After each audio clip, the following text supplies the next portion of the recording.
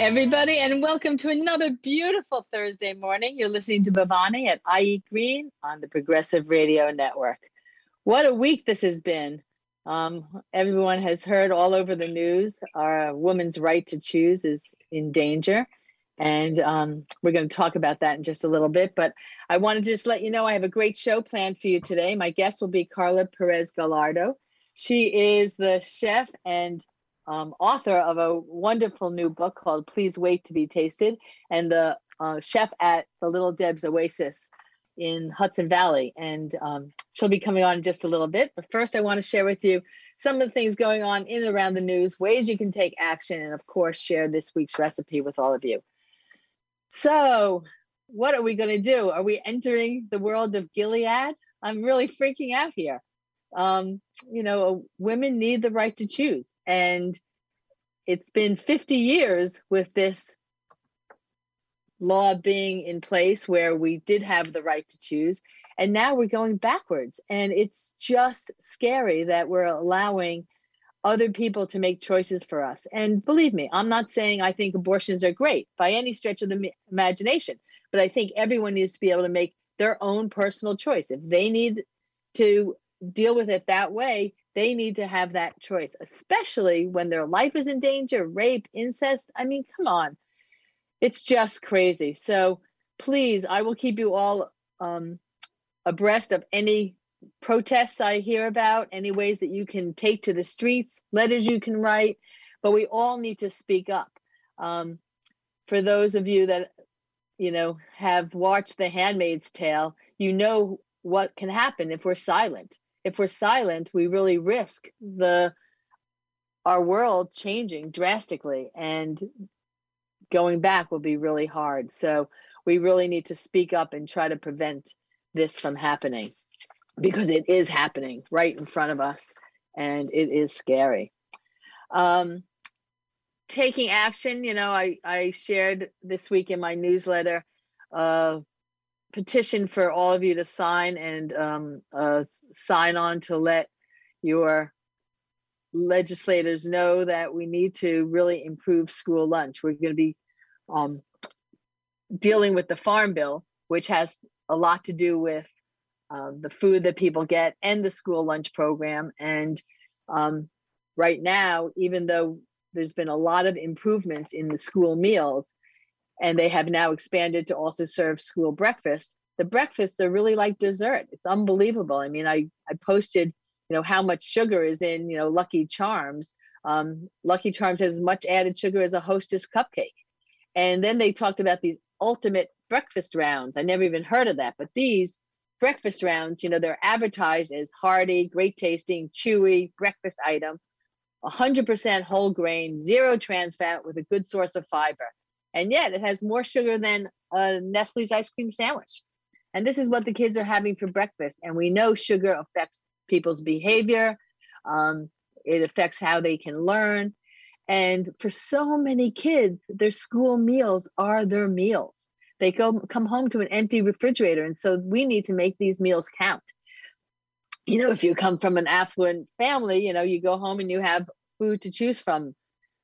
That's not the case for so many school children, and we really need to do better, and we can do better. And if you compare our school meals to meals in France or meals in Japan, meals in Italy, there's no question. I mean, we are so bad, and we really can do better. So please sign this petition and see if we can hold, Post and Kellogg's and General Mills to a higher standard, and provide cereals that are not so filled with sugar.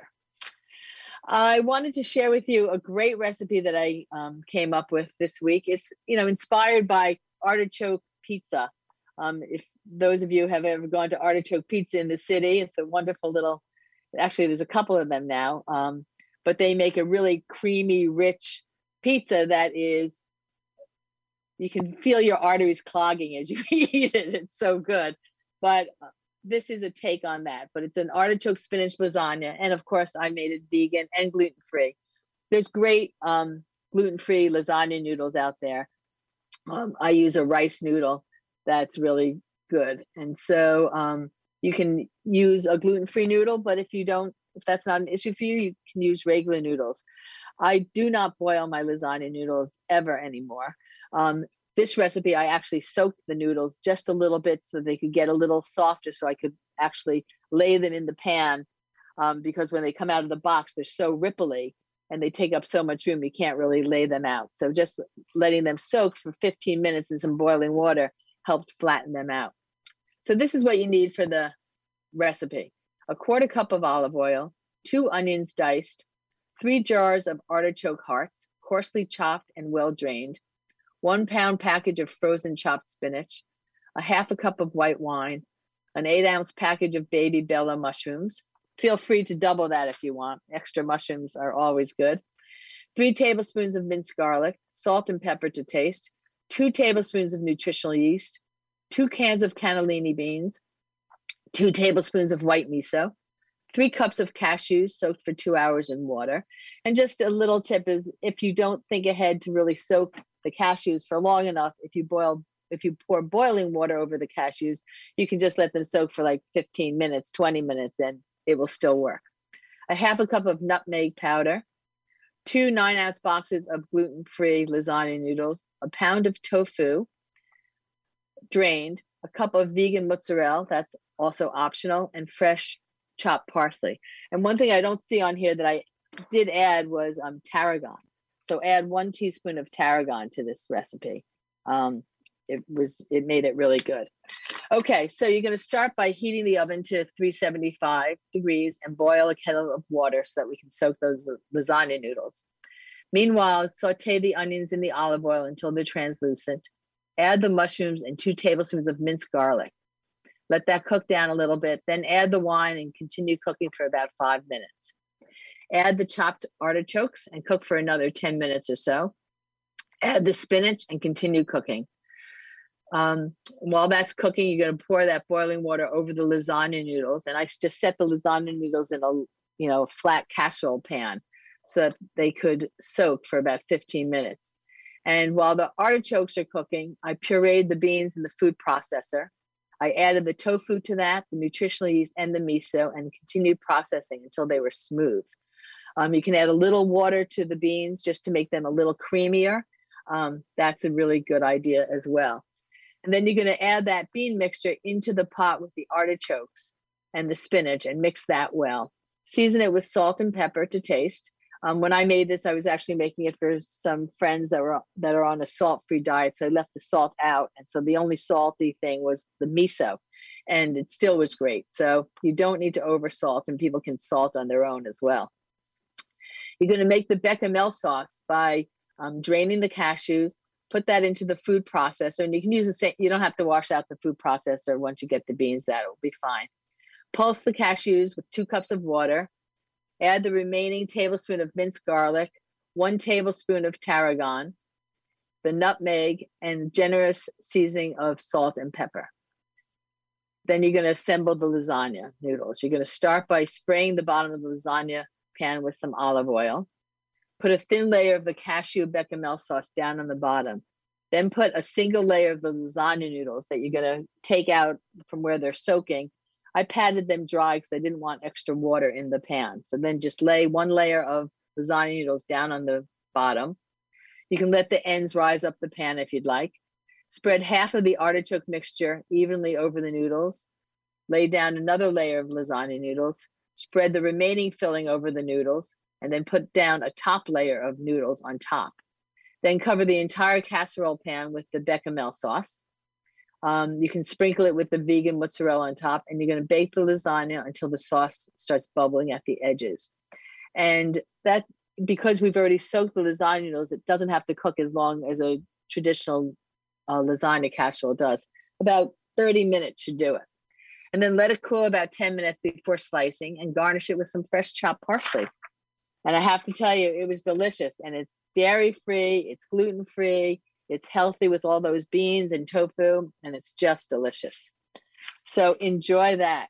And now it's my pleasure to introduce all of you to Carla Perez-Gallardo. And I'm really excited to have her on. I've known Carla since she was 3 or 4. She was in nursery school with my son, Harper. They both went to the Waldorf school, and I became very good friends with her mom. We both um, did our Waldorf teacher education together and became Waldorf teachers, although I went back into the kitchen because when you love the kitchen, sometimes you just can't get away. I also share history with Carla in that we both went to art school, and we both are now chefs and love food, and food became our creativity, and it's just so awesome. So Carla was raised by three Ecuadorian women in Queens, New York, and she was born into a home with a kitchen that was always busy. And I've had the pleasure of experiencing her grandmother's food, and it is awesome. In seventh grade, her family started Saborines, a pie company named after her grandmother.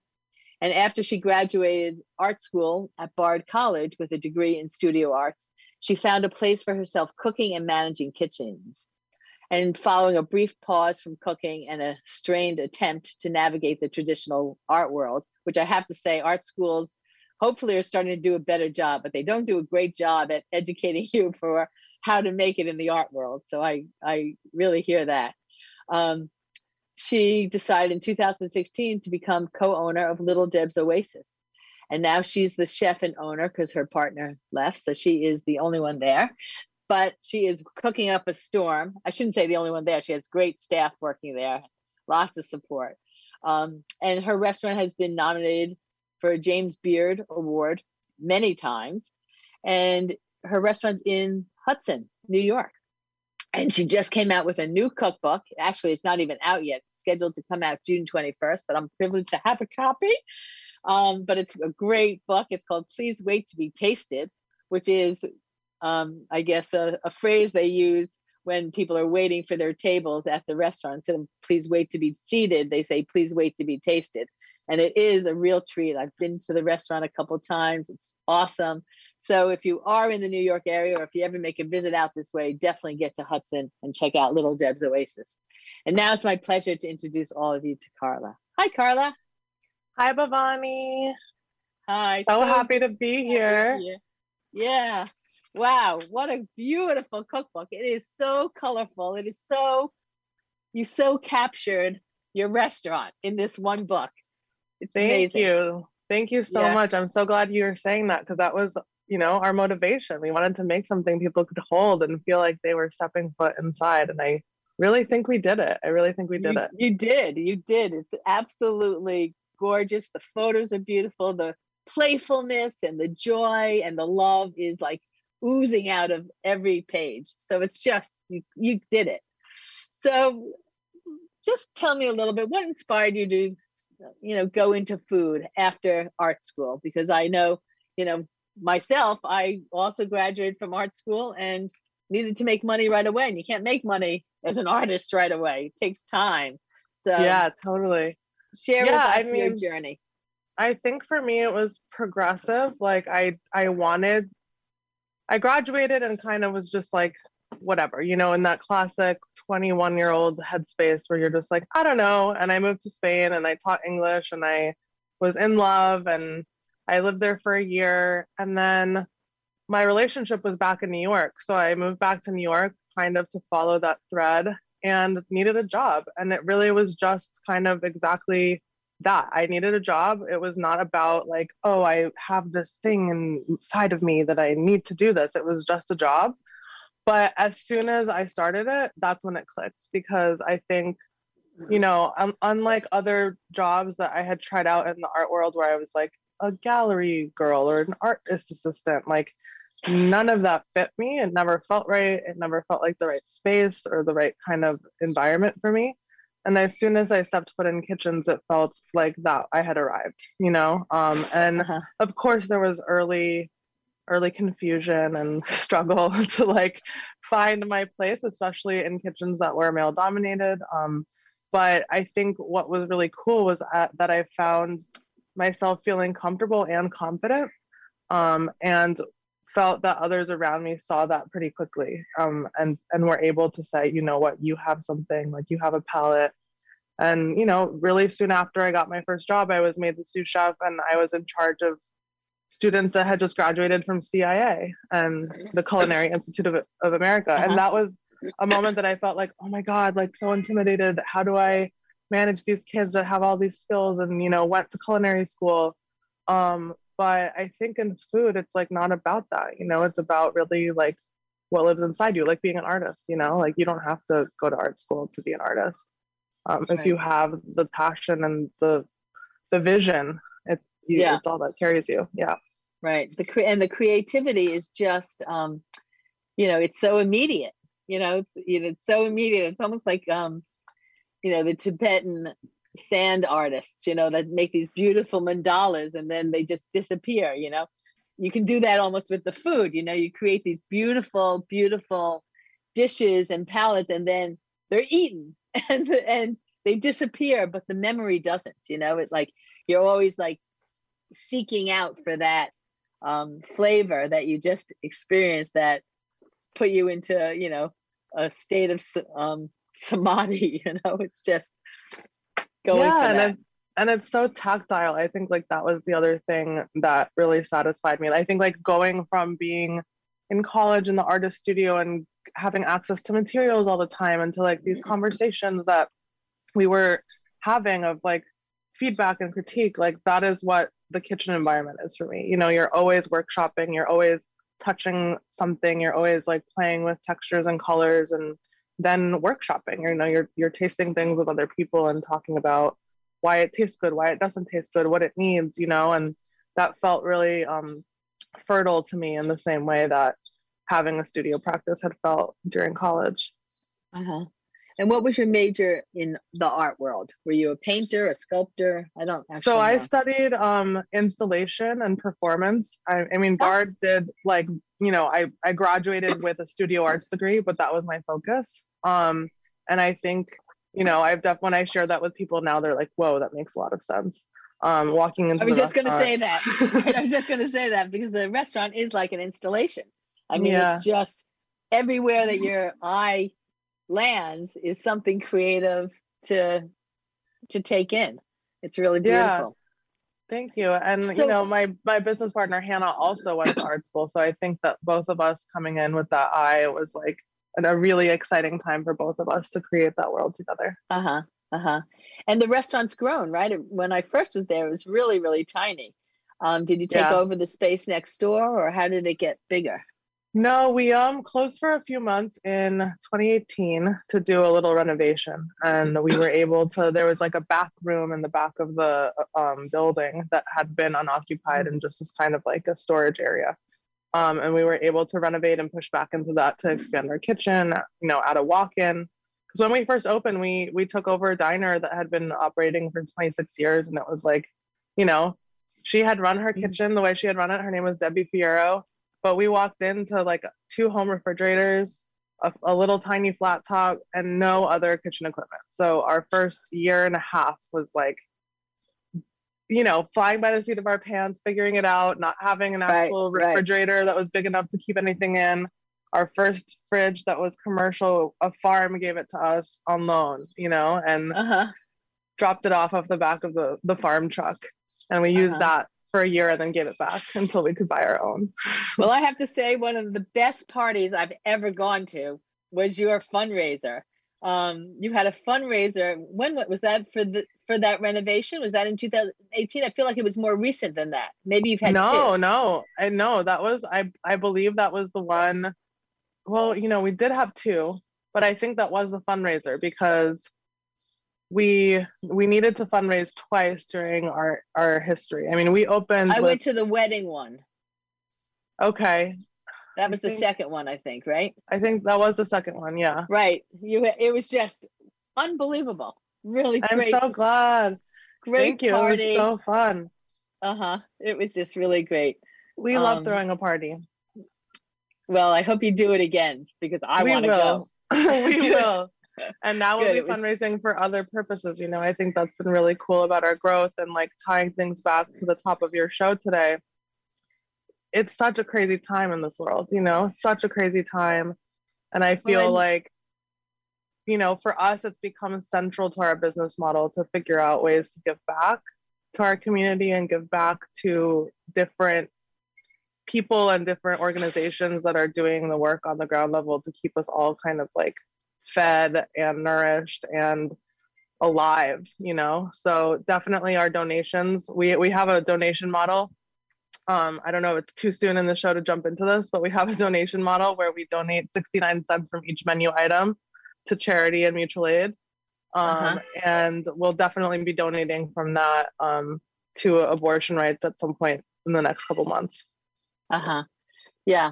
Well, I was going to talk about that because you have, you really have integrated so beautifully the social justice piece in with your restaurant. I mean, not only is it LGBTQ friendly, more than friendly, it's just such a welcoming place, and you can feel the community. And I think that, you know, that adds so much to your success, is the fact that it is a community hub, and, you know, people really know they can go there and find a comfortable place, you know? Yeah, that was our like maybe like number one goal when we opened, was like, you know, we wanted to serve good food and fresh food and food that was a little bit more, had more personality, let us say, than a lot of the food being served in the area at the time. Right. But we also really wanted to be a place where everyone felt welcome and everyone felt like they could come in and be part of the family, and not in like that cheesy way, but like a genuine generosity of the self to another person, where when you offer warmth, it's like really, really real and people can feel that. Yeah. I know one of my favorite times was, you know, during the Occupy Wall Street situation. You know, I had a direct phone number to the Occupy kitchen. And I just, you know, every time I had an event, any leftovers, I would always channel food there, and I'd drive in, drop it off the Occupy kitchen. And it was awesome. Amazing. It was awesome. Yeah, amazing. So what would you say are your main influences in the type of foods that you cook?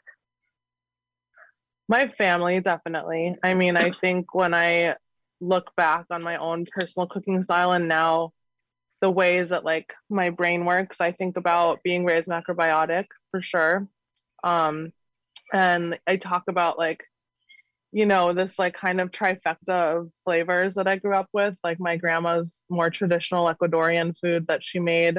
And she, you know, I grew up eating these like delicious stews and soups and comfort foods, you know, that were just so nourishing. And then my mom, who was really into macrobiotics, raised me eating like super clean, vegetable focused, vegan Japanese food. Right. And my aunt Lucia, who also raised me, was also really into macrobiotics and loved to cook. And so, you know, we grew up making mochi, and like, I feel like she even made tempeh from scratch sometimes. And you know, there's that through line. And then my grandma also cooked professionally for Jewish families. So, you know, she was cooking high holiday food. She was cooking gefilte fish and matzo ball soup and all sorts of things that I think really influenced my palate too, and are also comfort foods and are also like food of a diaspora. And so I think all of those influences have really come together in a way. And then I think when I met my business partner, you know, we met cooking Vietnamese food, which adds a whole nother layer of like pungent flavors and herbs and freshness, to kind of those other like, you know, more comfort flavors, or like the cleaner, softer flavors of Japanese food. And so I feel like the food that I make now is kind of like a harmony of all of those things. Yeah, yeah. And I know you use acids a lot, you know, when I was looking through the recipes, you know, for that pop. Can you talk a little bit about that? Because I think that's one thing that is lacking in a lot of American food, is something that makes it pop. Totally. Yeah, I mean, I think for us, like acid and salt are like the two secret ingredients. And salt is not a secret, but I do think I mean, I don't want to say American food, but I think salt is underutilized. I think there's like a cautiousness around salt, and salt is God, baby, you know, like it like brings the flavor out of anything. And it's so special. And caution, you know, but like don't be too cautious, I think is our motto. Like more is more for us. And acid just also is like this through line, you know. It's like if you're painting and like you need a splash of color that's not on the palette yet, it's like that's what acid provides, you know, is like this like contrast to everything else happening. And it's a huge component in Latin American food. It's a huge component of Vietnamese food. And I think that that's what our cuisine is about connecting dots, and bridging kind of like different cultural ingredients and saying like, oh, this ingredient is used here, where else is it used, you know, and like getting really excited about making those connections. But I can't live a day without squeezing a lime on something, you know. It's like so important. So funny. I made a recipe last night, a tagine, which I'll actually be sharing in next week's show. But you know, it was delicious. And then, you know, I thought, you know what? I'm just going to squeeze some lime on it, and it just took it to another level. You know, it was just exactly what it needed. You know, just that extra little squeeze of lime, and it's just so good. Now, a lot of your recipes, I notice you use fish sauce. And as a vegan, I can't use fish sauce. What do you recommend to substitute for fish sauce? I mean, that way back when I would use pineapple juice. What do you use? Oh, yeah, I think like we've experimented with making, I mean, for me, fish sauce is like this like really umami, kind of salty background flavor, or not even background flavor. It can be very flavor forward. But I think for me, when I've tried to replicate that in vegan dishes using a combination of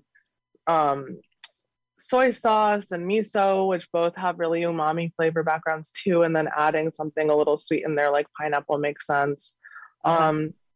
But you know, I think koji is another flavor that comes really close to that, because it's so funky and fermenty, and you know, ultimately fish sauce is fermented fish. What is, you know, what is koji? I think many of my listeners would not know what that is. Sure. So koji are basically rice spores, rice mold that you can activate, and it's used in a lot of Japanese cooking to make things like tempeh, or to ferment something, or to age something. A lot of like, you know, chefs nowadays are putting koji on beef and aging it that way, to give it kind of this like deeper flavor, and bring out more of like the grassiness. And so we've started experimenting with that too, and using it as a base in our sauces, to give this like really, really nice background that is deeply, deeply funky. And maybe like, you know, I think someone just tasting it right off the spoon might be like, oh, I don't know. But it's like the same way that when kombucha was introduced to the market a few years ago, people were like, I'm not drinking that, like vinegar garbage. And now like it's in every grocery store, you know, like our palates change, our palates adapt. And I have faith that the American palate will also adapt to things that are so where good do you for buy you. Koji? Asian market? Yeah, you can get koji in an Asian market or buy it online. It comes in little spores. It kind of looks like, oh God, I won't say what I think it looks. Maybe it looks like crushed popcorn or something like that. Okay. We'll say that. Yeah, and it comes in little packets, and you can also order it online. Huh. Interesting. I have, as you can tell, have never used koji in my cooking. I highly recommend you do. I think you'll really like it. I'm going to definitely give it a try. So I know your food's also been described as tropical comfort food. Can you elaborate a little bit on that? Sure. So we arrived at the language of tropical comfort food after our like first 6 months probably of opening, and struggling to describe what kind of food we were making, because it was pulling from so many different places, and it was hard to talk about. You know, it was really hard to locate geographically, and we didn't want to like not talk about where our food and flavors came from and erase that.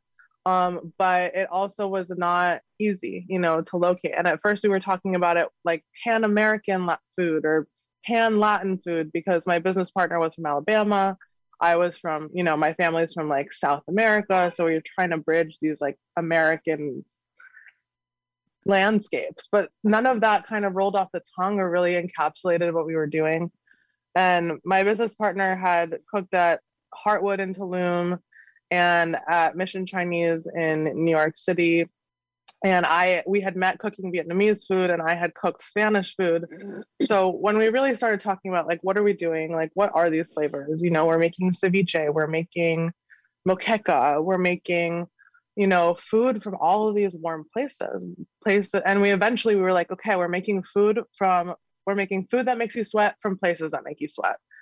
And also I think like, as we talked about the kind of hospitality that we wanted to offer, I was thinking about all my traveling in Ecuador and visiting family, and like the way that someone's just like, come in, and the first thing they do is feed you, and you're like, oh, no, no, I'm okay. And it's like, no, you're eating, you know, and like this like absolute abundance of generosity of like, you know, we don't care. Like, you're eating the soup that I made for you. Like, I spent hours cooking this, and like the tea and the juice and like the market and wherever you go, it's like you're so embraced. And I think that that was really the biggest influence, was wanting to offer that same kind of generosity that you feel in the tropics. And like, you know, the introduction to the cookbook touches on that. The tropics are a vast landscape, and that is global. You know, it's not located to any one area in the world. And it's a really hard thing to talk about, I think, to try to encapsulate the tropics in a book or something, or in a cuisine. But I think we do a lot of like hopping around, and with so much honor and respect for all of those cultures, and no desire to elevate, no desire to refine, just a true curiosity and like desire to connect through our own attempt to play with those flavors and learn. Yeah. Well, thing that inspires me so much looking at the book, well, one, there's so many ingredients that are new, even for me, who's been cooking for so many years. You know, and I'm really excited to do that, but also so many of the flavors and the sauces and the you know, the spice mixtures that you have in your book, you can actually adapt to put on whatever vegan protein you wanted to use as well. Absolutely. And it's very adaptable. And, you know, that's one of the things that excites me so much, because, you know, I'm going to go through this book and I'm going to make each of these recipes in some fashion veganized. I can't wait to see what you do with that. Yeah. And that's one of my favorite things to do. So I'm really excited for that. So what have been some of your biggest challenges in getting the restaurant off the ground? And of course, you made it through COVID, which is a milestone in itself, you know, an experiment for everybody, because we've never had this before. Right. So what were your biggest challenges, and how did you manage to get through COVID? So I think the answer is kind of similar. Like, our biggest challenges were always financial. You know, like we started the business with very little money, like much less than most restaurants start with. We had been catering for about a year and a half before we opened, and had about $15,000. And then, you know, I borrowed some money from my family, and Hannah borrowed money from hers, and we opened with under $30,000. And that's Amazing. I think what lent the project such authenticity, I think, too, because like we painted the walls, we did all the decor, we reupholstered the chairs, and like you can feel that touch in the space, you know. But, you know, I think opening without a nest egg, without really having a cushion, is very risky. I don't know that I would recommend it. I would recommend that people open with just enough and not go excessive. But to not have a nest egg was definitely challenging. And that's what led to us needing to do fundraisers a couple times, because, you know, there were hard times in the early years before we got super busy, where we were like, oh my God, how are we going to, you know, pay our staff next month or whatever. And we never took that lightly. So we really rallied, and our staff rallied, and we were always able to pay them. But yeah, those were like the scariest times. We're like looking into the void and being like, how are we going to keep doing what we love to do next month and the next 3 months? Another thing that I loved about while reading about your business is your model of everyone's value is respected equally. And, you know, I remember back when I did catering, my dishwashers got paid the same thing as my bartenders. And I know my bartenders had a really hard time with that. And I was like, you know, if anything, actually, my dishwashers work harder than the bartenders. Oh my you know? God, absolutely. Yeah. And I mean, that's such an important thing to do, I think, in our industry. Yeah. And it really leveled the playing field. Everybody was always equal. I was mopping the floors at the end of the night. You know, I wasn't too good for that. And that, you know, that feeling of equality, I think, permeated my catering jobs when I was doing that. And you have a similar model. Can you talk about that a bit? Sure. Yeah. We definitely, like, that was one of the other central tenets I think of opening, was wanting to value everyone's labor. I think the restaurant industry until recently has really operated in this kind of like two class system. Like, there's the front of house who make tips, who interface with the clients, who have this like, glamour aspect to their job. And then there's the kitchen, who works sometimes double the amount of hours for half the pay, and never have access to tips. And, and then you're talking about dishwashers, like even worse, like they carry so much of the labor of a restaurant, and are unseen and undervalued. And I think having been in work environments where that felt really just very central to the systems that I grew up, in, when we opened our own place, it was like, we have to invert that. We have to change that. And so we started out just having really open conversations with our staff and being like, how do we change this dynamic? And our staff all agreed that we wanted to all be paid equally. And that's what we've done from the very beginning. And it's really served us. I think it's lent to a work environment that feels fair, where people see that we, put our money where our mouth is, and they see that we treat people with respect no matter what position that they're in. And there's a lot of inclusion. And I think that makes people feel safe and like they want to stay and keep working with us, Right, so right. It's really been beautiful. It creates loyalty. Yeah. And I'm pretty sure you do. You source locally, right? You have relationships with local farmers? Yeah, absolutely. I mean, we've been working with the same 6 farms for 6 years now, and like there's new farms all the time, and we're always like looking at product that is new to the area, and excited to see more and more people farming organically and biodynamically in our Hudson Valley. But we do cook tropical comfort foods, so we're also ordering limes and plantains and things that just don't grow around here. But who knows, with global warming, I mean, New York is considered subtropical now, so who knows what we'll see growing in the Hudson Valley. Oh, yeah, who knows? That's right.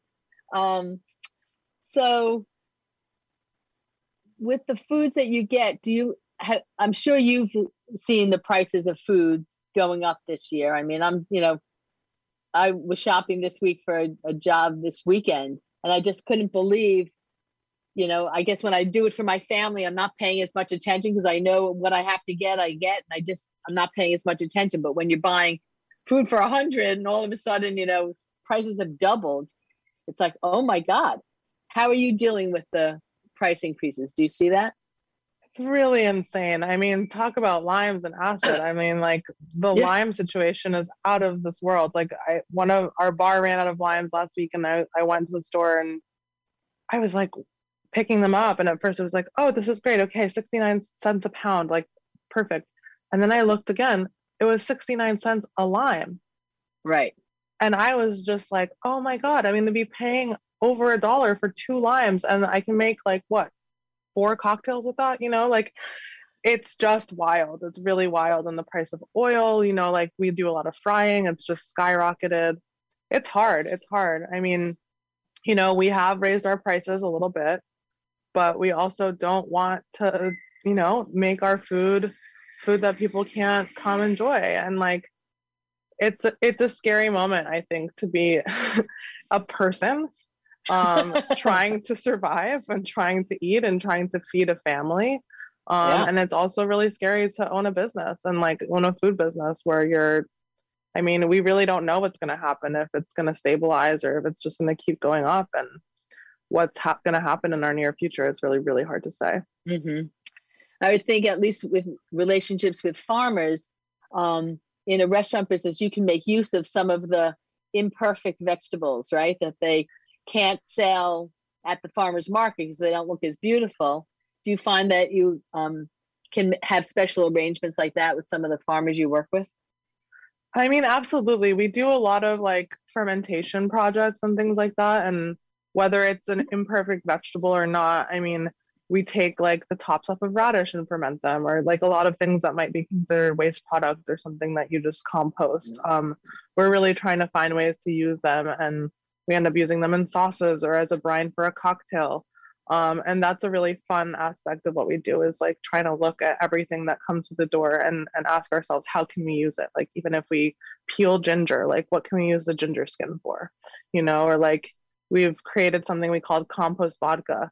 And I think there's actually a recipe for that in the cookbook where, you know, it's nothing new. We didn't invent the wheel, but like you're just infusing alcohol with the scraps of what you cook with, you know, and you can use fennel scraps or carrot tops or, you know, citrus rinds, anything like that. And you can really create more flavor and extract more energy from them before letting them go to their final resting place.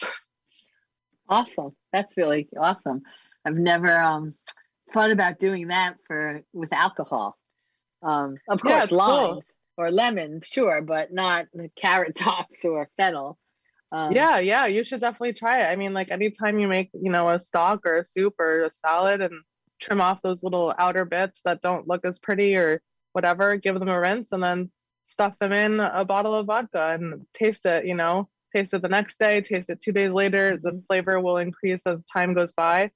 If you're using something like citrus, you know, you probably don't want to leave it in there for too long or the bitterness will come out.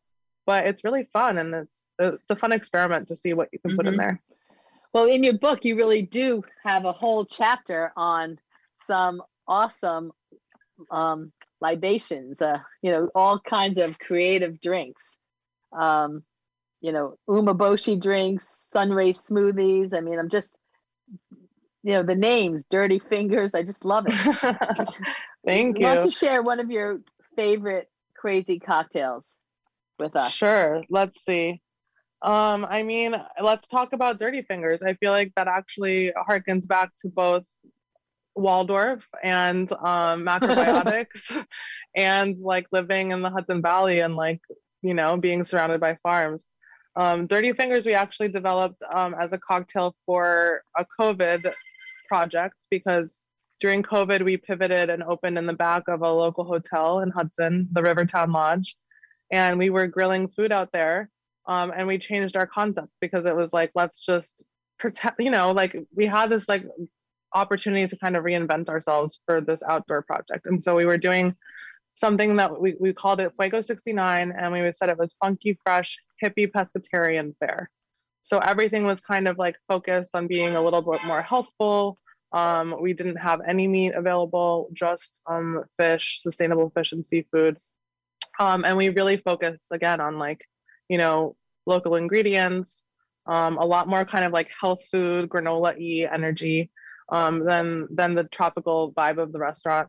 And it was really fun. And so for that, we were sourcing, you know, whatever was in season and also figuring out ways to reuse waste. So for that, we were doing basically a drink called Dirty Fingers, which reminds me of a photo that you might remember when I landed on the cover of like the Waldorf Garden print magazine in like 1998. There's a photo of me on the cover having pulled a carrot out of the ground from the garden at school. And it was one of those carrots that is, you know, they grow together and they're intertwined.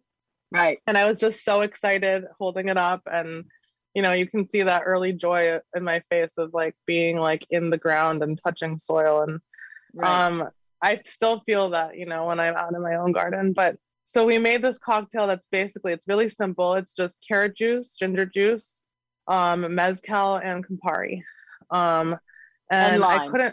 And lime juice. Yeah, you always need a little lime juice. Or lemon. I guess you have lemon or lime, right?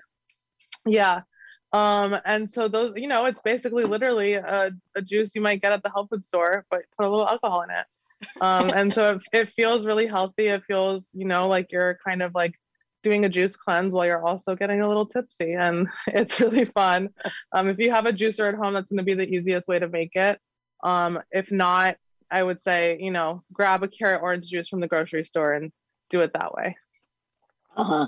Well, some of the photos, who did the photos in your cookbook? They're just gorgeous. Thank you. Yeah. We had an amazing photographer work with us, Jessica Petway.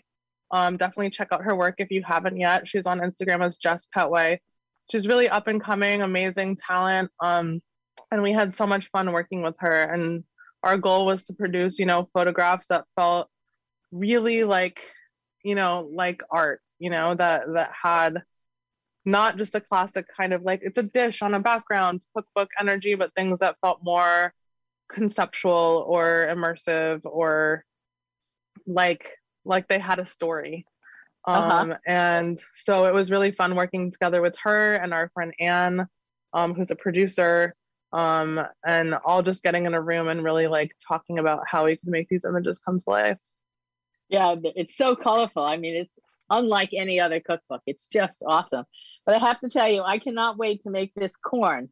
This corn with the charred coconut crema. Oh my God. Yeah, Oh my thank God. you. Yeah, that was one of our early recipes from when we still cooked on the food truck together. Because we cooked on the Vietnamese food truck, and I was, I don't even remember where that idea came from, but like we wanted to do something that was like a Mexican elote, but make it vegan.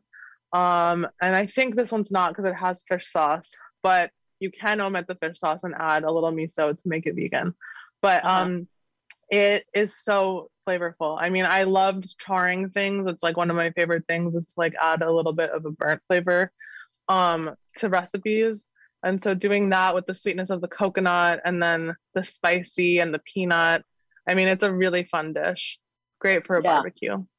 For those of you, you're not looking at the beautiful picture I'm looking at, but basically you're charring the corn and then you're making this coconut cream sauce that you dip the corn in, and then you dip it into this peanut sesame crumble that has sesame seed, sesame seeds, white sesame seeds, unsweetened coconut, and roasted salted peanuts, and a little bit of sugar and a little bit of salt. And then you make that crumble, and after you dip the corn into the wetness, you dip it into that seed, all those seeds, and they just stick. And it's just, oh my God, the picture is gorgeous. I cannot wait to make that. You'll have to send me a picture when you make it, Bhavani. I will, with pleasure. So, what is some of your favorite recipes in this book? I mean, there's so many. I wouldn't even know where to start. It's just, and I love the picture of you and your grandma. I love your grandma. Oh, thank you. I know, it was so fun. She came up for a whole day and did a photo shoot with us. And I'm just so happy to have those photos. I mean, she's been a huge part of, the influence for me also in terms of her food and hospitality. But I think it's been really special for her to see the restaurant grow, and to bring her on and be able to have her be a part of the book was really, really important to me. Right. The other thing that's so much fun is you talk about eating with your hands. And I think, food is such a sensual thing. And absolutely, and sometimes people make it so prim and proper, with the knife and fork and, not touching the food, and their hands get dirty and they wipe it instantly with a napkin. And, but you just show pictures of digging in, and it's just, it's so much more festive, right? It's so much more festive, and it's how it should be. I mean, like, get your fingers dirty, dirty fingers, like get them in there, lick them off later. Like, who cares, like it's so tactile, and like when you make it, you're touching it. Like, why are you not supposed to touch it after? Like, it's crazy. Right. So share with us one of your favorites. Sure. I think one of my favorites that I'm really proud of and that I think combines really unusual flavors is the tuna tataki with shiso and Concord grape nuoc cham.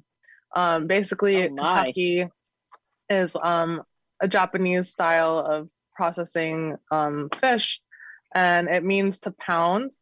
And basically you can like pound fish and then grill it on all sides and have it still be raw in the center.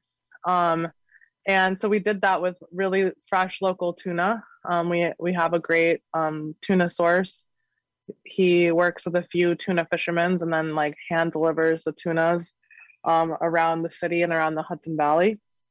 But so yeah, you take the tuna, you sear it, and then slice it really thin.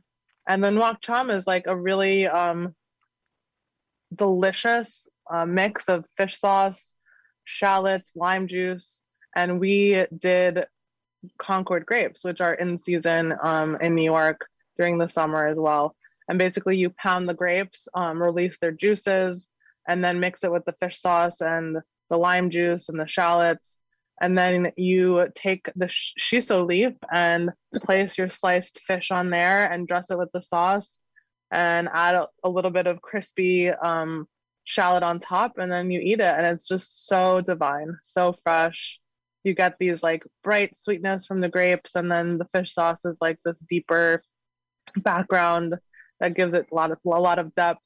And then like the succulent fresh tuna. It's just so good. Such a perfect summer dish for me. Cool. Well, I'll let you know how that is on tofu when I do it. Okay, it sounds good. So another thing that when I was on your website, I saw that you host a queer night of performance every month. Can you tell me about that, my listeners?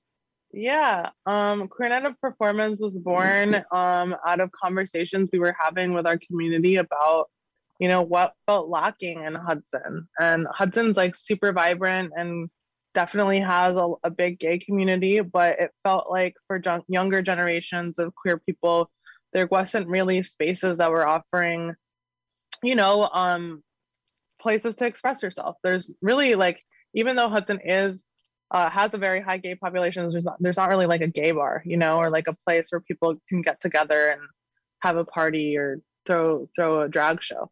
And so out of these conversations, we were like, well, let's do it, and we started doing it. They were organized and led by Ale Campos, who was one of our servers for many years and still comes back to, work with us and do events together. And they really, really led the charge. And basically we just organize drag shows. It's an open call. People come, they perform, they get tipped, and it is so joyful. I mean, I'm so happy that this became something that we do and that we're continuing to do today. Our friend Wheeler, who also was our general manager before leaving the project, is now in charge of those events. And they're just such beautiful nights. It's like you can just feel the joy in the room and see everyone just like open-eyed, celebrating and watching the show. And people put together such amazing stuff. Is it a certain day of the month? It's not. I wish I could tell you it was. Yeah. It changes every month. If you follow us on Instagram, we always post our Queer Night of Performance dates, usually a week in advance, sometimes a little bit more. And this next one is going to be during Hudson Pride. We're skipping May, but Hudson Pride is June 3rd. So June 3rd, we're going to have a huge party with multiple drag performances and 3 DJs in Hudson. And then on June 4th is the Hudson Pride Parade. So both of those times are great times to be in Hudson and come hang out with us and party. What was I going to ask you? Do you go beyond your walls? I mean, I would think, your space is still small. So if you're doing a big performance, can you go outside so that more people can be part of it, or do you really confine yourself to the walls? We did one show in our backyard last summer, but we have neighbors. It's hard. I don't think they were super appreciative of having like 100 people in our tiny courtyard shrieking at the top of our lungs. So, but we've done shows at Jacob Riis Beach in the Rockaways, and like we've done shows in the city, and we've done shows in like the park in Hudson.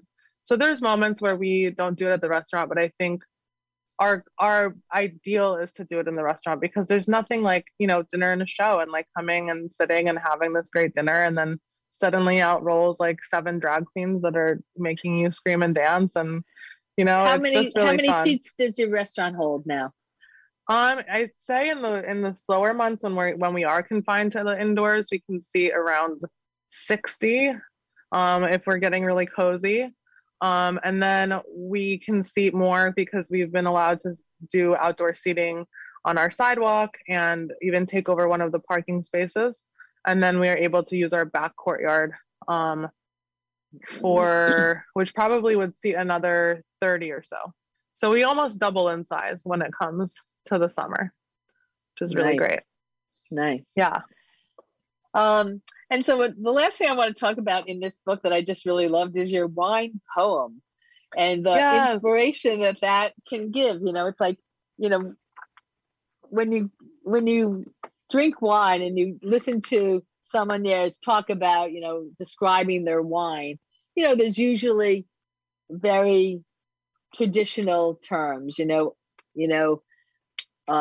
aged in oak and fruity and currants and all that stuff. But your wine poem goes way beyond that, like slap and tickle, friendly doctor, ring stain. Talk about your wine poem inspiration and what you ask people, the suggestion you ask people to do to like start that process. Sure.